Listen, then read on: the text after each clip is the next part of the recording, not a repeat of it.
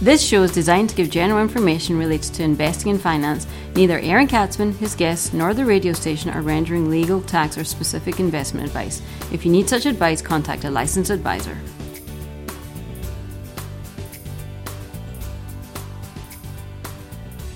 And welcome to the Aaron Katzman Show. I'm your host, Aaron Katzman, where we speak to you about your life, your money, and your investments. And as always, we're coming to you from the spiritual and soon-to-be financial capital of the world, Jerusalem, Israel. Be sure, if you like this content, hit the like button down below. And if you've not yet done it, and we don't know why, but if you've not yet done it, be sure to hit the subscribe button so that you get in real time. As soon as it's posted, you'll be the first person to get all the content that goes up on YouTube. We have a really good show today. Why is that? Because I've got somebody on. It's not just me. You don't have to listen to me blab for 20 minutes this week. It's my honor to introduce Aaron Shuchatovitz, who is the founder of AliyahMoneyTips.com, a new resource dedicated to empowering Olim to better manage their finances before and after Aliyah. Aaron is an accredited wealth management advisor and a California licensed investment advisor. He currently lives in Kochav HaShachar with his wife and 2 kids. And just because of the name, the first name that we share, it's going to be a good show. Welcome to the show, Aaron. Thank you. Thank you so much for having me. I've heard a lot of these interviews, so it's great too. It's a very big honor to be on with you. I appreciate that. So why don't we just jump right in? And why don't you tell us, first of all, what is AliyahMoneyTips.com?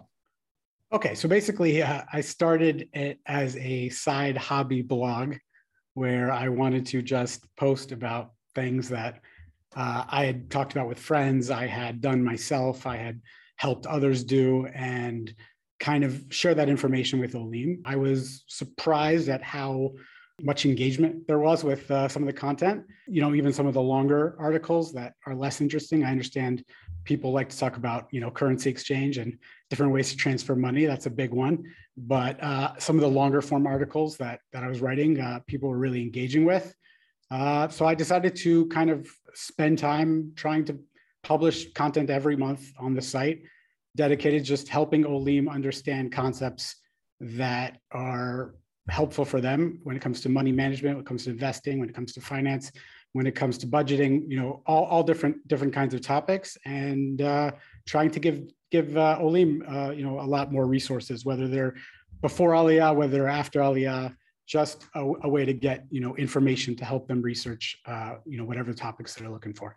That's great. So why don't we divide this into sort of 2, like you just mentioned, that last sentence you said. Why don't we speak about right now current Olim, sort of younger Olim, and then we'll get to people thinking about or planning their Aliyah in the second half of the show. What are things that, you should know, right? Because people, you mentioned how much interaction and engagement you've had. What are sort of the popular issues that Olim are facing once they make Aliyah? Okay, so of course there's, how do I get money to Israel? If I'm making Aliyah, and I've had some savings, or I have some investments, or I have anything of that sort that I want to transfer money to Israel to be able to help with cash flow, in the meantime, as I get a job, that's a big topic. A recent topic I published about is there's a lot more interest in remote work for people who are considering Aliyah. The one maybe blessing that came out of COVID is this more acceptance of people working from anywhere in the world, and that has opened up a lot of opportunities, but it's a lot of complications also. So trying to aggregate information around taxes, I'm not an accountant, but just putting out information that's helpful for people before they talk to an accountant that they can read about and say, hey, is this relevant to me, or is this does this help hit my topic? That really, I think, hits an important point. Once they're here, there's a lot of questions, especially for Americans, about investing, as I'm sure you know, and what should I be investing in? What can I invest in? What's going to give me, what's going to have my U.S. account give me a heart attack when they send over the bill, and just kind of, a better understanding of what's out there and what they should be looking for. And I can really attest to the fact that you go through these issues in tremendous depth. I've read through your blog posts, and it's really good stuff. It's not superficial. It's really in depth. Going back to the first issue that you brought up, it's funny, about 2 hours ago, I got a call from a client who in the past had always, in her situation, she's retired. She moved here retired. All her money's in the States. And until now, she's basically written checks and cashed checks. Now, in the past, that used to be the way to get money over. It became harder a couple of years ago. And she told me now that her money changer, actually, there's something that's going on. And once again, we're back in the situation where it's very, very difficult for the money changers to deposit checks. So can you give us maybe a little bit of some of the firms that are out there, the easier ways for people to transfer money from the US to Israel? Yeah, I mean, there's really, I guess, a breakdown between three different concepts. There's, of course, the four different concepts. There's the bank-to-bank transfers, where you can have your bank transfer directly to your Israeli bank, and all the fees and costly things associated with that. That's obviously a safe option, but it's also a very costly option. It's probably the most expensive option. Then you've got the various transfer service companies that provide a service and help individuals, get their money here. You will often deal with the back and forth with the bank in terms of transferring money over, and that's one option, obviously, with fees associated with that.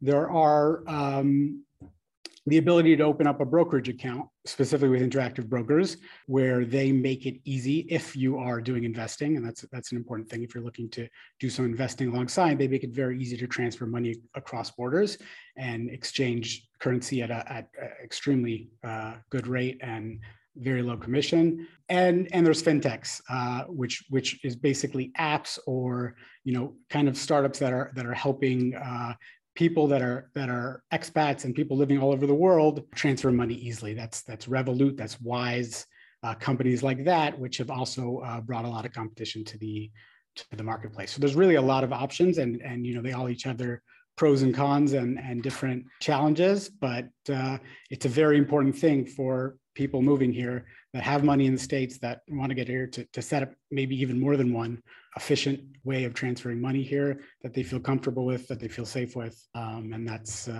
for sure, very important. That's the safety part is a big issue. I don't know how long you've been here, but I've been living in Israel for quite a long time and seen the demise of multiple money changing operations. People think it's just in and out to the money changing thing, but you don't want to be the one, the day that they go under, for whatever reason, you don't want to be the one who's got their money with them, and then there's nowhere to turn, right? You're basically finished. The money is. You should always use an established company, and there's different safety when it comes to what the particular things you're using. But for sure, that's a very and some of these companies, the fintech companies like Wise, might not be yet available in Israel, but I'm sure it'll be rather shortly. They're also offering debit cards and credit cards as well, so you will be able to do everything sort of in a one-stop shop. Yeah. Right? It'll make life sort of easy in terms of living in multi-currency.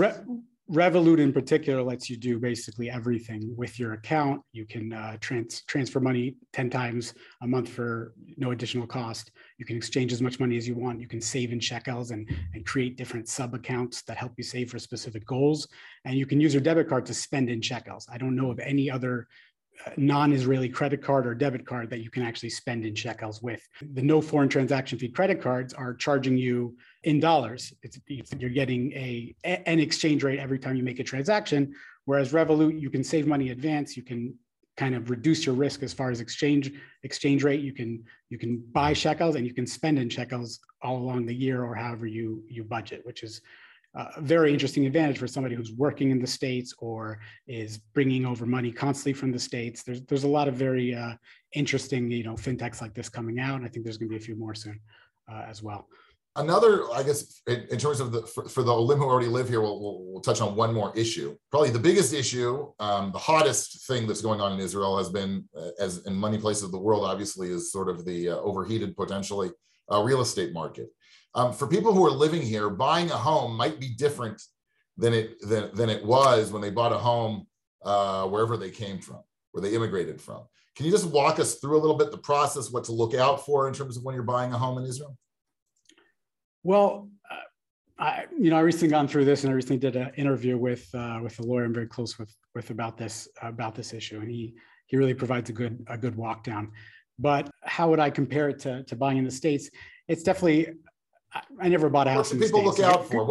What do Yeah. people look out for, let's say, when they buy an apartment here? What are the things they need to know when they're buying an apartment?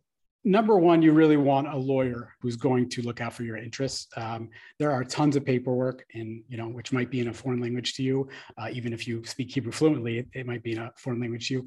There's tons of different bureaucratic bodies. There's taxes involved. There's all kinds of complex issues. You want somebody who's going to represent your interests. If you're buying from a kablan, that kablan is a lot bigger than you. You're a little guy and he can squash you. If you're buying from a individual, your interests are not aligned. He's trying to sell you something, and you have to make sure that you're taking care of your interests. Having a good lawyer, getting somebody to inspect the property. These are all things that really bring a lot of value, I think. And of course, making sure especially if you're bringing money over from the States, or you're saving up for a down payment, having a way to do that in shekels. You're going to be buying a property in shekels, or in almost all cases now. I know real estate used to be priced in dollars back when the currency wasn't as powerful. But you're going to be buying a house in shekels, and your banks can give you a lot of trouble. You want to make sure you have a set way to get the money here. And not cause delays, especially if you find your dream home and you don't want to lose the deal. That's what I would say. I second everything you said. The importance of a lawyer is second to none. Yesterday, a couple of weeks ago, I got a call from somebody who was basically buying an apartment here sight unseen, got some pictures from the agent, and decided that they desperately needed to buy that apartment because of its location and through other reasons. After going into it a little bit, it turned out that it was what's called church land. Now, I don't want to go into all the nitty gritty and the minutia of church land, but needless to say, if you don't know what that is, and you don't speak to your lawyer, you could really be up the creek, literally. Yes. And I said, did you speak to a lawyer? He said, well, I've got somebody, but, I said, do you understand church land? He's like, no. I said, the first thing to do before you plunk down all that money is speak to your lawyer and really understand what you're getting into. And there's some laws here that are in place from the time of the Ottoman Empire that are still respected, which is, you really got to know what you're doing and make sure everything is kosher. Correct. Especially with a purchase as big as real estate. Yep. Aaron, I was remiss. How can people get a hold of you? Go on my website. We got contact form. I've got a WhatsApp link there that you can WhatsApp me. I do try and be responsive and help people out with quick questions when I can. So feel free to, reach out to me. It's aliyahmoneytips.com. Lots of articles, lots of guides there, and you can always reach out to me there. Okay, that's great. We'll also post your contact information at the notes on the show as well on the YouTube channel. You are tuning in to the Aaron Katzman Show, where we speak to you about your life, your money, and your investments. Be sure to like this video and podcast, and if you've yet to do so, please subscribe to the YouTube channel. So we're speaking about Aliyah money tips, and we spoke up until now about what people who have already made Aliyah should look out for. Now I'd like to transition to the other side of the ocean, so to speak. We all know that interest in Aliyah over the last 2 years has been record-setting. There are all kinds of projections out there from the Jewish Agency, anywhere between 50 to 100,000 Olim they view are going to be coming in the next 5 or 6 years. There's definitely a buzz about Aliyah. For people who are thinking about Aliyah, what are some things that they need to think about on the financial side of things, and some tips that you can give to them? Right. So of course you want to understand where you're at as far as employment and where you're at as far as a job, and figuring out, are you going to be able to keep your job remotely? Are you coming here and going to have something lined up? That's going to be a big determinant of your status. If you're coming here as a retiree, how do you have access to your retirement funds, and how do you have access to cash flow in Israel to make sure that you're able to live a retirement life and be safe, and you're taking care of all your risk and stuff like that.